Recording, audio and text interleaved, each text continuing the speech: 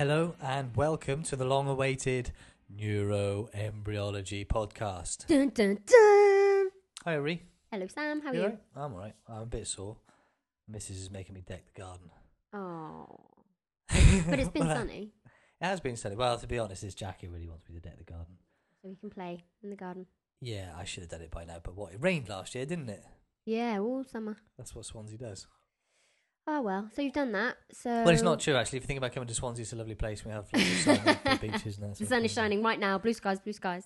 I should dig out the stats, actually, but it's a pretty rainy city. No mind. Yeah. What have you been up to lately? I went to the Swansea Gambia Link talent show on Friday night. Did you really? Wow, that was awesome. Yeah. A good night. Really good night. It was raising money for the Swansea Gambia Link. Mm-hmm. If you go to swanih.org, that's the website for the Swansea International Health thing.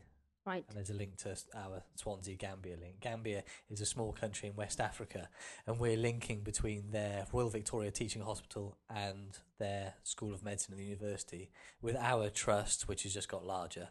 Yeah, and you've actually been out there, haven't you? And yeah, went out there last year to see what was going on there, do a bit of teaching. So the students were raising money for that, to kind of raise money so some of the Gambian students come over here and some of our students can go over there, which is a great experience for both them and us. And is there talent? There is. Swansea? Yeah, it was our students, a lot of first year involvement, and some third years. Plus it seemed to be friends and housemates and other university students and people's children and stuff, and it was really good. Lots of little kids doing some great things. Excellent. But there were some great acts, which were very nice. I think some of them are starting to appear on YouTube. Brilliant. I'll have to go and have a look. Mikey and Helena. Excellent. They were superb, absolutely superb. Brilliant. And Tom and Megan. Oh, I love Tom and Megan. That was brilliant. Right. Lovely to watch. I will make sure I get that. Well, I think they're going to author a DVD because they were filming it that night. So there might be a DVD available They to can the make a wider bit more money world. for the... Yeah, to raise money for the link. Cracking idea. Got to mention A101 as well. Great band. Otherwise, Phil will have a go at me. And there were many others as well. But it was a very, very good night. It was the first year. I think there'll probably be more next year. Brilliant. Yeah. That was good. Did you go to the summer ball? I did go to the summer ball. It was also excellent. Were they all singing and dancing there? Yeah, everybody got on the dance floor, including John White. It was absolutely brilliant. Dan did really well to organise everything with his gaggle of girls helping him out. No, all in all, we did. I'd never done.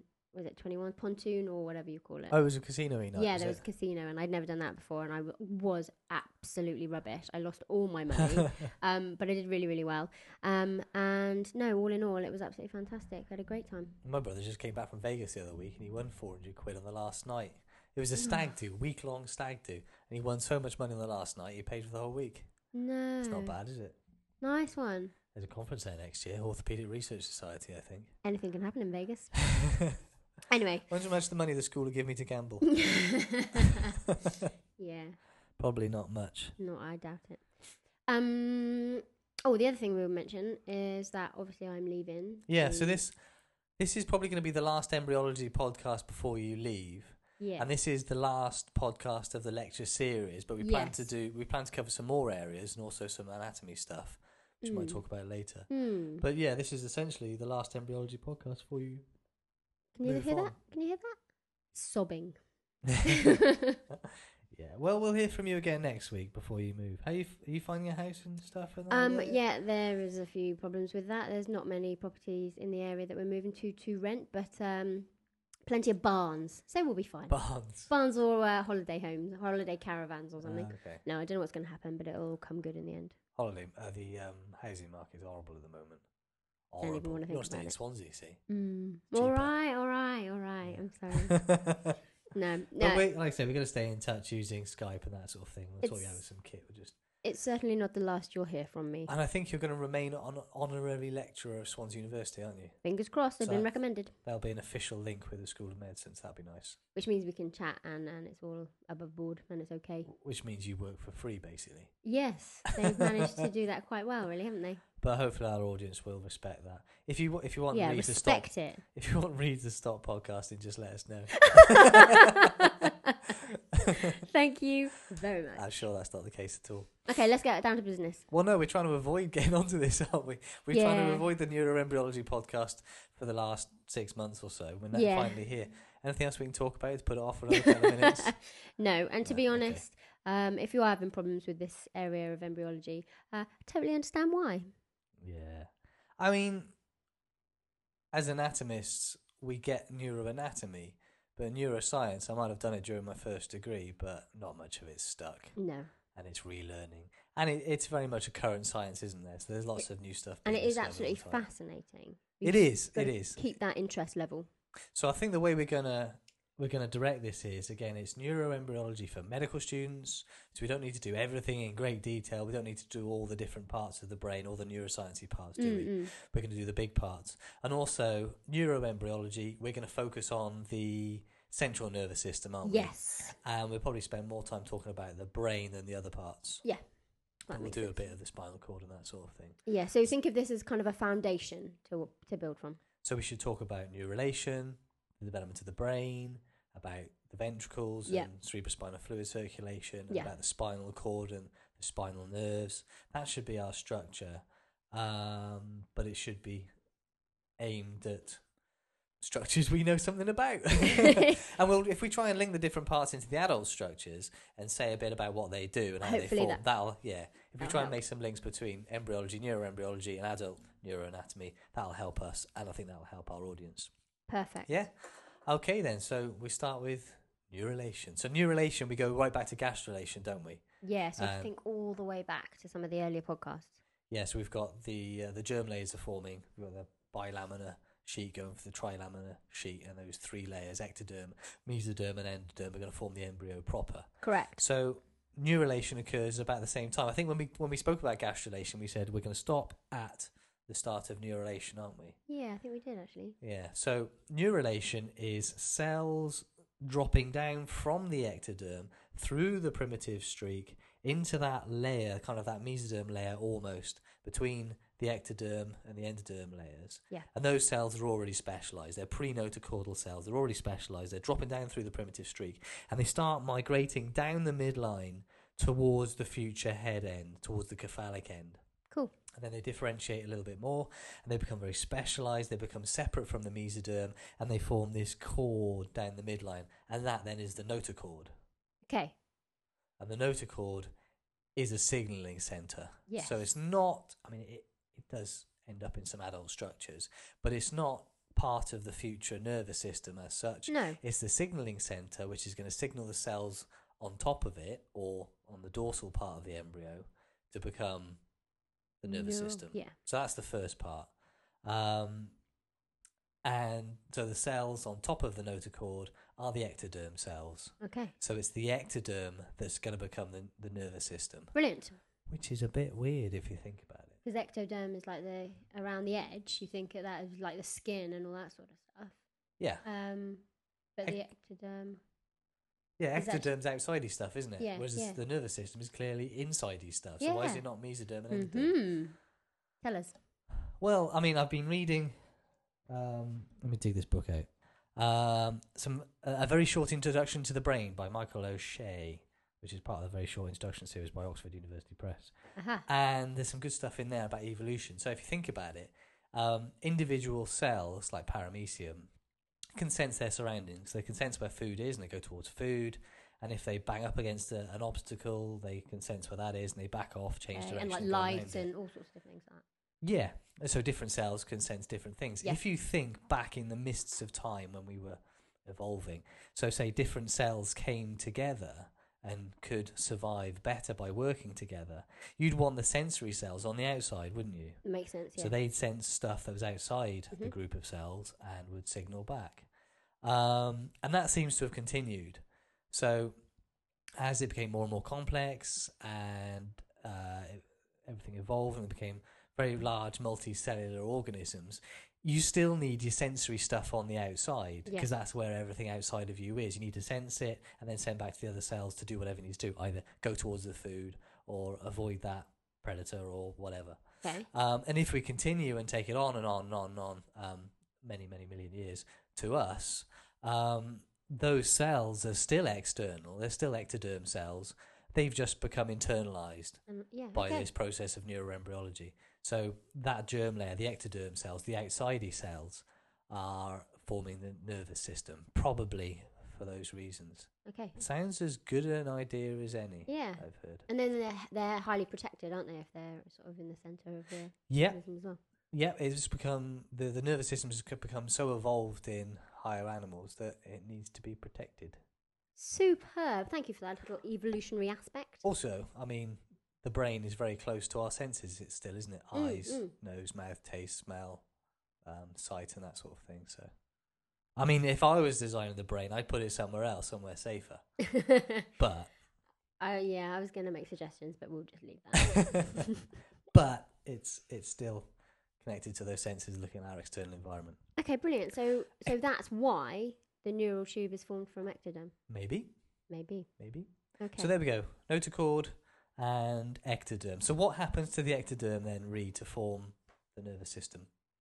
It folds down and makes a tube. Ta-da! Well, that's it. Exactly that, yeah.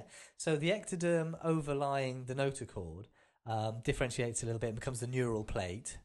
So that's the specialised region that's going to become the tube. Yeah, which is down the midline. Yeah, and those cells then the edge of those cells start to roll over to form a tube. So if you've got like a flat bit of paper, the edges of those bits of paper are going to fold up and around to form a tube. Yep. And you can imagine that those sides are going to come up and they start to look like a wave and they crest over. Dude, you bloody surface. Yeah. So the neural plate folds over to form the neural tube, and it's those edges. And if you look at some of the tissues as they do this, it's a smooth, curvy edge. It looks like the crest of a wave. Yes. And that's where we find the neural crest cells yes. that we've spoken about before. And we will talk about later. So when we looked at gut embryology, we saw how a tube forms on the other side of the embryo. Yeah. And this is occurring on the dorsal side. The ectoderm, we have another tube. Yeah. So we have the neural tube. And it's the neural tube then that's going to form the central nervous system. And the neural tube is a tube, so it does have a lumen running down the center of it. And I think it starts to fold over and form a tube in the middly bit first, doesn't it? Yes. So it's open at the cranial end and open at the caudal end. Yep. And this takes a little bit of time to close. Yeah. So I think the cranial end closes first. Yeah. In about 25 days, I think. Yeah. And then the caudal end closes a couple of days later. Literally 2 days later. And then we have this tube. The two holes are called neuropores as well. Neuropores. Just for your information. Yeah, exactly. So they close up. So now we have a tube. So what happens to the tube? Well, we've got to split it into parts, basically, because some of it's going to be the spinal cord, and then some of it is going to develop into the brain. Right. So this is where we end up having... I mean, when the neural... Hang on. I'm going to jump in with some mad facts here. Okay. So we've got this tube, and it's going to form the adult human brain. Yeah. Which has about 100 billion neurons in it. 100? So we haven't... Billion. Wow. So at this stage, 25 days in, Probably there aren't got that quite many that many. cells. It's a pretty tiny structure. Yeah. And it's going to form 100 billion neurons-ish. This is a guesstimate. Okay. From multiple sources.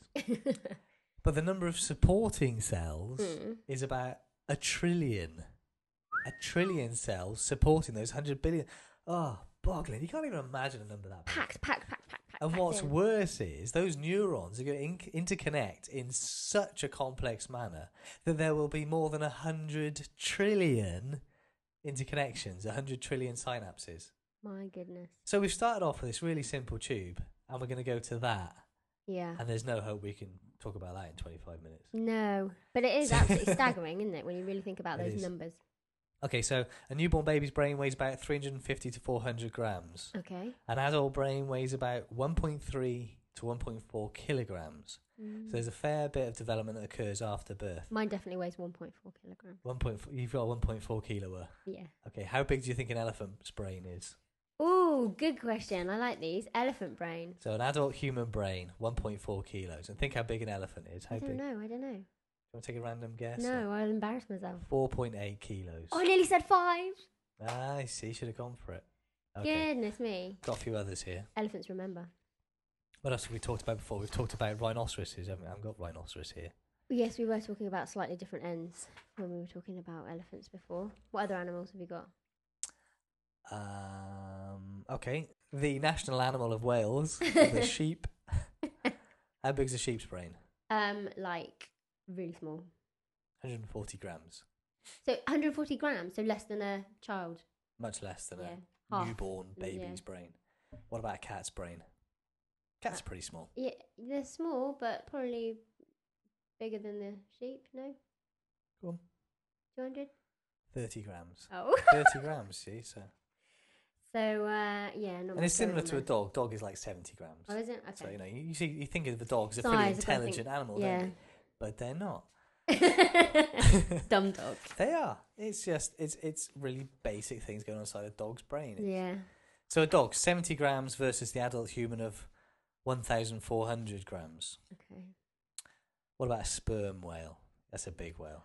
How big a brain does a sperm whale well, have? That's a huge animal. If an elephant had 5 kilograms, well, 4.8, whatever. 4.8 kilos. And we've got a brain of 1.4 kilos. How big a brain does a sperm It's got to be whale 10 have? or something. Like 7.8 kilos. Yeah, So you're not far off. Yeah. 7.8 kilos. Good. Given the size of that animal, which is difficult to imagine itself, that's not a very big brain. And probably one of the more interesting ones, a dolphin. What about a bottlenose dolphin? I reckon they've got big brains. How big do you think the brain of a bottlenose dolphin is? Generally, elephant, what are they regarded as? Like the second most intelligent thing next after to mice. us? Next to mice.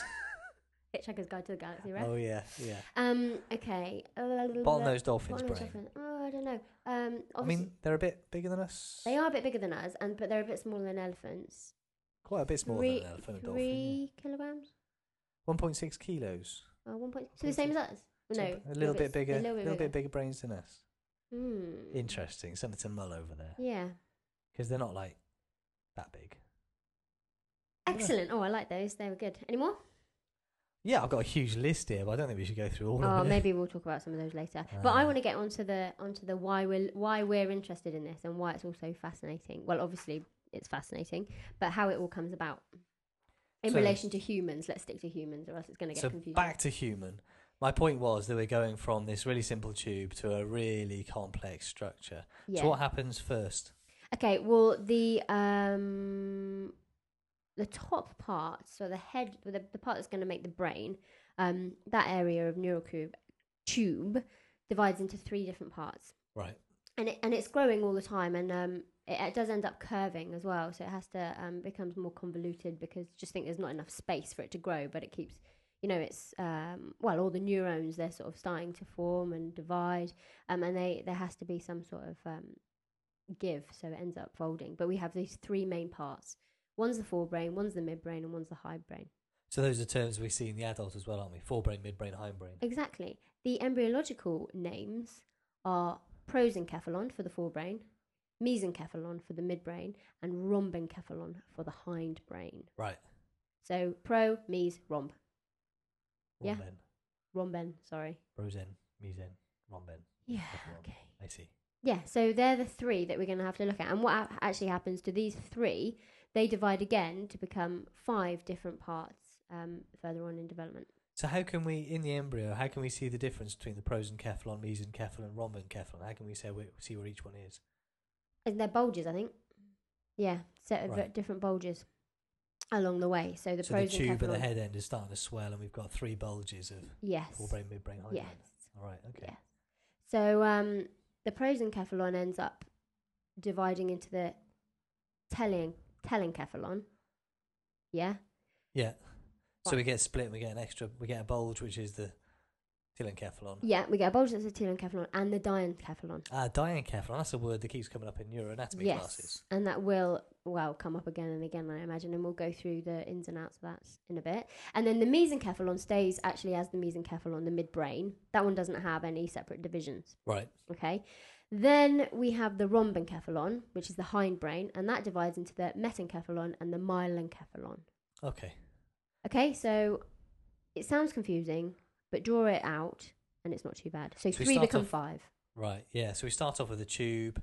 It swells to give us vesicles, so spaces surrounded by cells in the wall, which are differentiating and proliferating Yep. to form neuroblasts, which are going to form on the neurons, and glioblasts, which are going to form the connective tissue cells, and Nice so on. histology, yeah. And we've still this space in the middle, so it's that vesicle shape which then forms the hindbrain, midbrain, forebrain. Yeah. Prosencephalon, mesencephalon, rhombencephalon. Yeah. And then with further development, we get more folding and more shape changes. So we have more chambers. So we have the myelencephalon and metencephalon in the hindbrain. We have the mesencephalon, which is the midbrain, linking the hindbrain and the forebrain. Yep. And the forebrain, then we have the diencephalon, which is that first bit in the middle of the brain. Yeah. And then the telencephalon, which is the really big. Which is the massive, it's sort of lateral outgrowings, and they take over an awful lot of space and end up being the cerebral hemispheres. Yeah. Right, okay. So let's mention which each of these is going to become then. So the telencephalon is going to become the cerebral hemispheres. Yeah. We know what the cerebral hemispheres do, don't we? That's all higher function, isn't it? Yeah, executive center. So that's us So thinking and commands, stuff decisions, any judgments, all that kind of thing. and somatic movement and Loads of sensory all stuff. that stuff that we link with the brain. Yeah. That's the telencephalon. So the forebrain, the prosencephalon becomes the telencephalon and the diencephalon. Now the diencephalon in neuroanatomy classes, we talk about the thalamus and the hypothalamus, that spot there. Yeah.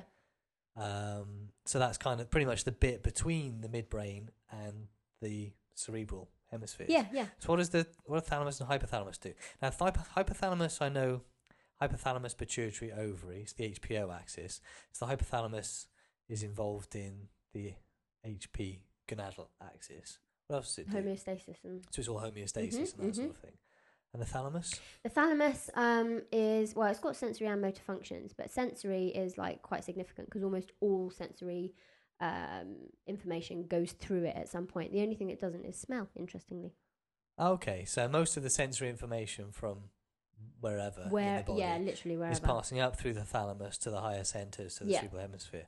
Okay, so that's the diencephalon, thalamus and hypothalamus. Mm. Cool.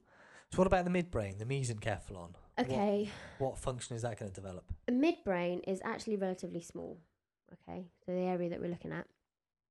It develops into a few different areas, but I don't think we really need to go into them.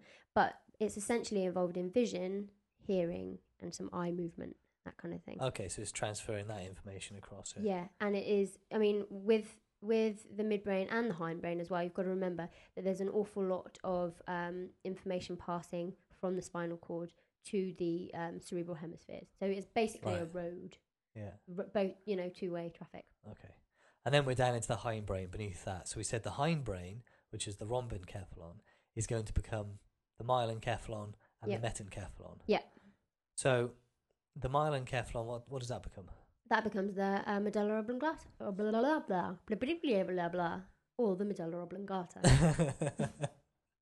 Right. Okay, and that's like, the hindbrain's like the old part of the brain, and is involved in sort of, a lot of the time, things that we don't have to think about.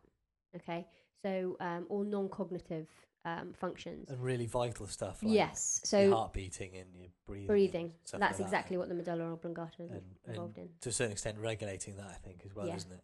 And that, like you say, that's a really old part of the brain. That's something that complex organisms have needed for a long time to just to function. Yep. And the metencephalon? And the metencephalon is splits into two parts, which is the pons and the cerebellum. Now, I know the cerebellum because cerebellum is that's the bit, for example, that stores like your signature, your Muscle memory. Muscle memory, that's the term. Yeah. So it's because I used to be a climber, so I always used to relate the cerebellum to climbing. Yeah. Posture, balance. Yes. Balance. And coordination. Coordination and kind of storing those muscle movements that you build up as a climber or a dancer or a golfer or a cricketer or whatever. Yeah. Those movements that you ingrain, they get stored in the cerebellum, don't they? Yeah. Well, the cerebellum is involved in that. Yeah. What about the pons? Not so much about the pons. Pons again has motor and sensory involvement. It's also involved in sleep regulation. Another, obviously, an old part, an old function, if you like. Yeah. But yeah, think again of it a little bit like the midbrain. It's pons actually means bridge in Latin, so it's that kind of, it's a bridge between the hindbrain and the midbrain. And pont in Welsh, bridge, and probably French as well. Okay. Pont. Ponty. Something. Yeah. There are bridges everywhere around here. Yeah. All the rivers in the valleys. Okay, so the Excellent. metencephalon becomes the cerebellum and the pons. Yeah. That's not so bad. No, not really. It's just remembering all the terms, really, isn't it? Yeah. If you spoke to a neuroscientist, you would get vastly improved descriptions, probably, Yes. of these Please see. functions. Please see Us this us is anatomists are a little bit weak. Well, loose. I am. Um, I am. I admit it. yeah, I'm not too strong on neuroscience and Okay. functions, what have you. But like I say, it is an emerging science, so trying to keep up with it's fairly. Okay, Fairly so we've hardcore. gone from the spinal cord up through the hindbrain, through the midbrain, and through to the forebrain. And this is all from sort of proliferation and all that kind of stuff of the neuroblasts and la la la la. Yeah, we have organisation and differentiation. As we've seen in all of the embryological processes that we've seen, there's a lot of organisation here. So these cells know where they are, what they're going to become, and they differentiate to fulfil those functions. Yeah. And neurons are a little bit different in that they all reach out to each other to form the interconnections and that sort of thing. But Yeah. I really don't know and understand. I don't know how much we understand about how they can do that or how organised the brain is to do what we do. Yeah. Sitting here talking into a microphone, Blah blah. thinking blah. about stuff I've remembered. So About I've embryology. got a question. We started with the neural tube, lumen, all the way through the middle. Yeah. What happens to that? Well, as these cells are differentiating and proliferating, Yeah. that central lumen remains, but it becomes less and less and less. And we said we were going to talk about the ventricles, didn't we? Oh yeah, we did. So up in the telencephalon, as those cells are becoming the 10 billion or 100 billion neurons and trillion glial cells and that sort of thing, obviously that wall is getting thicker and thicker and thicker and thicker and thicker, and it leaves a couple of spaces which are the lateral ventricles up in the cerebral hemispheres, and they have the choroid plexuses, which we're not going to really talk about here, are we? No, well you could mention them because you did give quite a good description. Um But what we were going to say was that the all the ventricles obviously have cerebrospinal fluid in them, well, they Well, it will has- do once the choroid which has to plexus come is from formed. somewhere. Yeah. But yeah, it's that the space we start off in the neural tube remains as where the CSF is going to be, the cerebrospinal fluid, and the circulatory bits and the ventricles. So we'll talk about those. Yeah, the choroid plexuses, which are in the lateral ventricles and a bit of the third ventricle, And I the think, fourth. and maybe a bit of the fourth, Yeah. are blood vessels which have come in from the mesenchyme. Yeah. And they're covered with a layer of ependymal cells which are all stuck together by tight junctions. You get the blood-brain barrier there, so that the brain can never see the blood as such. Yeah. And the choroid plexuses then make cerebrospinal fluid. So if we follow the route of the CSF from the lateral ventricles, Yeah. so the space remains in the telencephalon as the cerebral hemispheres, and there's a space that remains in the diencephalon, which is a very thin Narrow. fissure, and that's the third ventricle. Yeah. And the lateral ventricles and the third ventricles are connected by interventricular foramen on either side, which are the foramen of Monroe. Monroe. Think Uh, Marilyn. Okay, I was thinking Monroe's, because these are high up, mountains over 2,000 feet, or hills over 2,000 feet in the UK are called Monroe's. Okay, you think that? Or Marilyn. And then, so the CSF passes the third ventricles, and the fourth ventricle then is the space in the hindbrain, in the myelencephalon, probably. Yeah. And there remains the tube between the third and the fourth ventricles, which is the cerebral aqueduct, Okay. or the Sylvian fissure, I Yeah, think. you know that better than me. And then the fourth ventricle remains continuous, and that tube remains as the central canal in the spinal cord. Aha. And passes all the way down the length of the spinal cord. Of course, from the fourth ventricle, we have the two foramina of Luschka and the foramen of Magendie, which are sending CSF out into the space around the brain. Brilliant. But the point is, as you were quite rightly making, that the lumen in that neurotube remains as the ventricles and the spaces in which the CSF flows within the brain. Oh yeah, that was the point I was making. Yeah, and we won't talk about the functions of CSF and what have you, because that's neuroanatomy. So we might Yeah. do that in another podcast. Excellent. Good. So We've done neurulation, yeah, brain, yeah. cerebrospinal fluid. We should do the Yes. spinal cord because we've worked back down there now. Oh yeah, haven't we? okay. So What were we going to how say does the about spinal cord form? that? Well, apart from being part of the We've already done it, really, neural haven't we? Yeah. tube, yeah. Yeah, it's the That's neural it, tube, really. and again, those cells differentiating peripheral spinal cord.